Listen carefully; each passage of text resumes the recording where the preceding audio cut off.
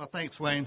It's funny how God really set this up, because Wayne and I didn't really share what we were going to talk about, but yet some of our scriptures are pretty close, so if you just bear with me on that. But it's my biggest question for you really today is, how do we seek God more faithfully every day? And how do we and do we keep a godly focus on our problems? Do we, one of my favorite sayings is, are we white knuckling everything? Or are we focusing on God? And what I mean by white knuckling is, are we trying to do everything on our own? You know, like the scripture Wayne was sharing. Do we really follow that? Or are we too prideful, too pig-headed, too stubborn, too ignorant, whatever it is, you fill in the blank, because that's me. Do we value that more in our own voice than the voice of reason through God? Go with me to 1 Samuel chapter 20. And here lately, I've been reading a lot of different books on character, just because that's what really draws my heart of how can I change my heart to have a clearer picture of where God wants me to be at. And in here, this one scripture really goes to the point of what I've been seeking. It says here in 1 Samuel chapter 20, starting in verse 1.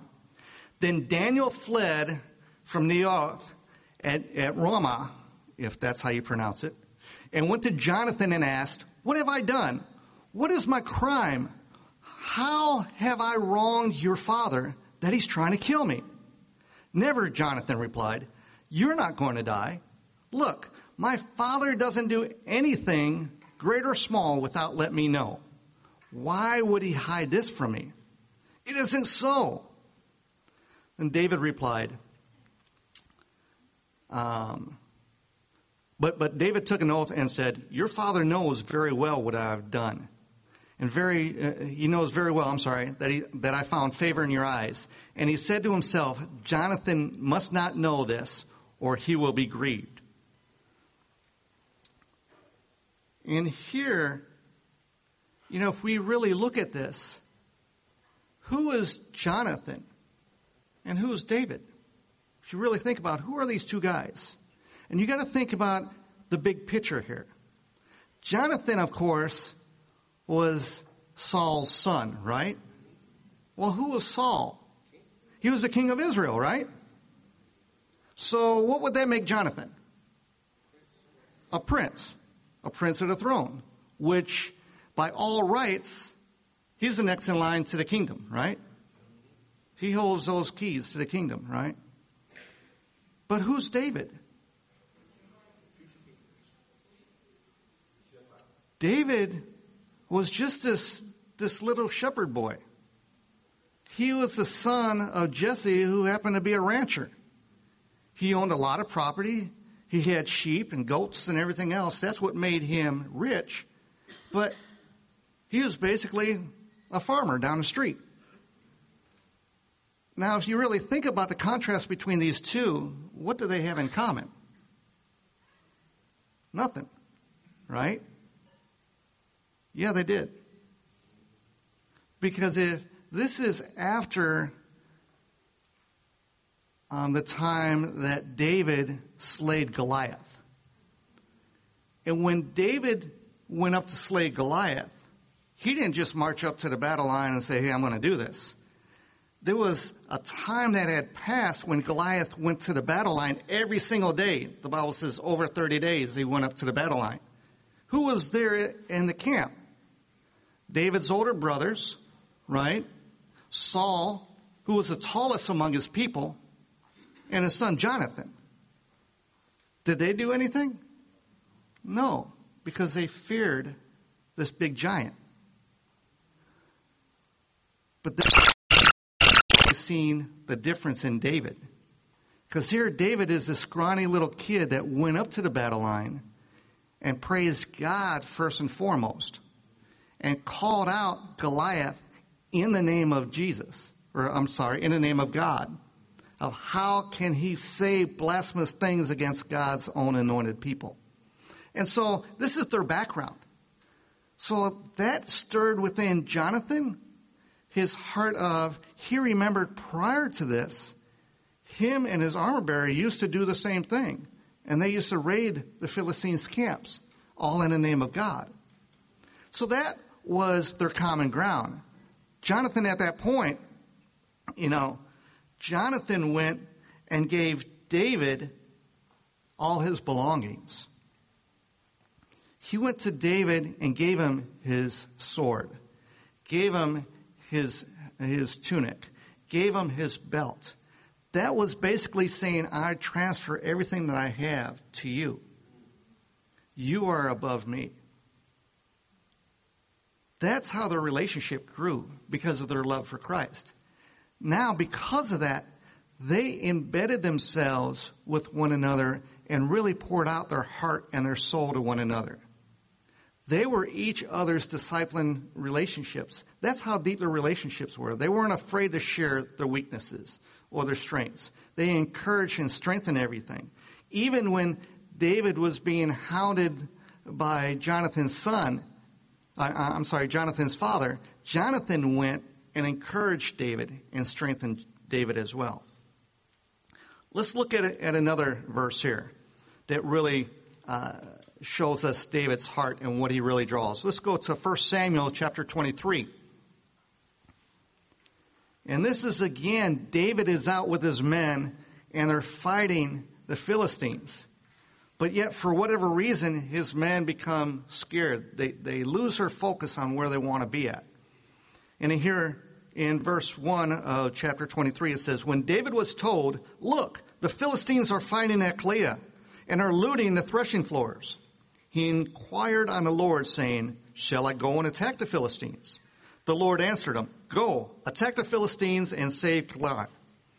But David's men said to him, here in Judah we are afraid. How much more then if we go to Keilah against the Philistine forces? Once again, David inquired of the Lord, and the Lord answered him, go to Keilah, for I am going to give the Philistines in your hand. So David and his men went to Keilah, fought the Philistines, and carried off their livestock, inflicting heavy losses on the Philistines, and saved the people of Keilah. So here, even in the battle, in the thick of things, right, David was more in touch with his relationship with God than he was with the wisdom that was around him. Because he had everybody in his camp saying, oh, we can't do that. We're going to get creamed. We're afraid. And David's like, I really need to seek some godly advice. I really need to talk to somebody that's going to really give me clarity in all this. I know for me, I have to recognize myself where I'm at and ask myself those questions. Am I willing to listen to the noise that's around me? Or do I really want to go after spiritual advice? And for me, I need input in my life. It's this coming week, or actually next week, it'll be 4 years that Gapsoon and Joey and I moved here. And, some of you know my story. I'll be the first to admit, I didn't point a finger on the map and said, I'm going to go to Staten Island. Let me move there, yeah. One, I didn't even know Staten Island existed. Was there anything outside Chicago, really? But in my heart of hearts, I didn't want to leave Chicago. I was born and raised there. My folks still live there. Both my parents, praise God, are still living and breathing. Out of 6 siblings, 2 of them are nearby. And then Gapsoon and I served in the church there for 14 years. That was our first church here in the States that we came together. Because prior to that, we were in Korea. I had depth there. I had investments there. I've got family there. So I didn't want to move. But God says, Here's an opportunity. Go. And it took a lot for me to really buy into that. And what I mean by that is, if I would have sat there and simmered on it, I'm like, no, I'm not going to go. Why should I leave all this? Meanwhile, prior to that time, I was out of work for about 10 months at that time. So, we still had clothes on our back. We still had food on the table. But, for whatever reason, God held off all these jobs until he hit this one for me. I don't know why. But during that time, I had to go back to my disciplers and even real close friends that were here in New Jersey that just moved on us. It's funny how that worked out too. But we had to seek a lot of godly advice. And I remember that was the day that I got called saying that they hired me here. We were heading to Pure and Simple Conference. And I went in there and I was down-faced and just dragging. And Tom's like, what's the matter? I'm like, well, I just got a job. I just got a job offer. And he goes, great. And I'm like, but it's in New York. He goes, great. And I'm like, did you just hear what I said? And it was funny how God just really orchestrated all that. Because in 2011, I lost my job. That summer, two of our closest friends, Tom and Carol Newley, they're in partnership with us with the Purity Ministry. They moved to Ann Arbor. So, of course, I wanted to move to Ann Arbor. Hey, I want to be close to my buddies. And I was still close to home. That never panned out. And then another close friends of ours in Chicago that was also part of Purity Ministry, they moved down to Florida. And it's like, everybody's moving. Why? And God's like, here, your turn's next. And I'm like, but why? Because I want you to trust me, is what God was saying. God doesn't like us being complacent. God doesn't like us being comfortable. God wants to basically keep us on our toes. At work, are we complacent at work? Do we go, oh, I know all this, I know all that, and let technology run rapid? Ask John about that one. That doesn't work out very well. Because we always got to be on the cutting edge or we'll be passed over, right? In life, that's how it is. Same thing with our relationship with God. If we just maintain, we're never going to grow. If we just kind of hang out, we're going to be passed over. If we just kind of like, I'll do this or I'll do that every once in a while. Yeah, I'll support you from back here. God's like, but I need you here.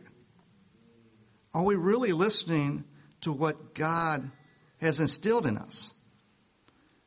Do we allow ourselves a regular time with a sister or a brother to get encouragement, to get built up, to get trained, to get rebuked, to get insightfulness?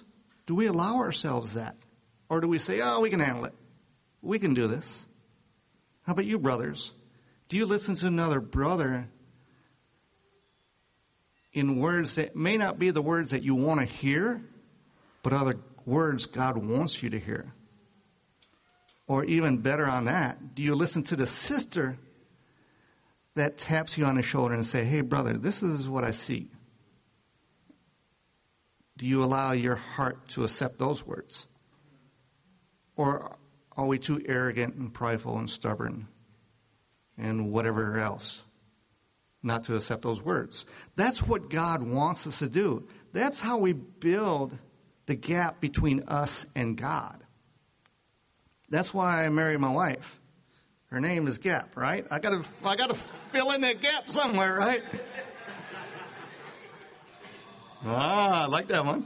Yeah. God allowed her to fill in that gap in between me and him, so that she could even tell me, hey, I don't like the way you're doing this. Because God wants me to be closer to him. We need that balance in our life. Because if we don't, just knowing it and not putting it in practice isn't going to do us very much. That's like saying, yeah, I know how to drive the Indy 500, but you don't know what the car looks like. Are we allowing God to really massage our hearts and our minds so that He's the one prevalent in our life and not ourselves? I think the greatest example that Jesus showed us is His humility and His love and just a humble heart that He shared with us. If you go to Mark chapter 14, and it's funny because this is the lateral translation of what Wayne was sharing earlier. In Mark chapter 14, starting in verse 32, the Bible reads, "They went to a place called Gethsemane, and Jesus said to His disciples, 'Sit here and pray.' He took Peter, James, and John along with him, and he began to be deeply distressed and troubled. 'My heart is overwhelmed with sorrow to the point of death,' he said. 'Stay here and keep watch.' Going a little further, he fell to the ground and prayed that if it's possible, this hour might pass from him. 'Abba, Father,' he said, 'everything is possible for you. Take this cup from me, yet not what I will, but you will.' Then he returned to his disciples and found them sleeping. 'Simon,' he said to Peter, 'are you asleep? Couldn't you keep watch for 1 hour? Watch and pray so that you will not fall into temptation. The spirit is willing, but the flesh is weak.'" Now here there's two different things I wanted to see in this verse. And this is something that we see and we hear all the time, but do we really look at what Jesus is saying here? First of all, who did Jesus go to? He went to His Father, right? But who did He take with Him? His 3 closest friends, right? His 3, if you will, his discipleship partners. He took all 3 of them. And it's like, why did Jesus do that? He wanted to remind them when they're struggling what they need to do. They need to try to get some godly advice, right? But also, He showed them something else. Who's Jesus? He's got Him in the flesh, right? You mean to tell me God had to go on His knees and cry out and sweated so hard that He bled just to get His heart where God wanted Him to be at? Absolutely.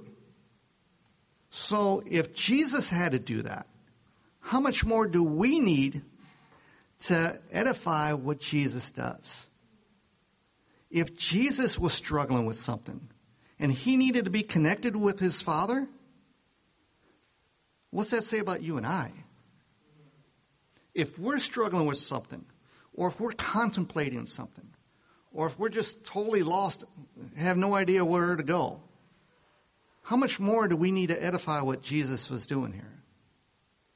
And reciprocate what He did.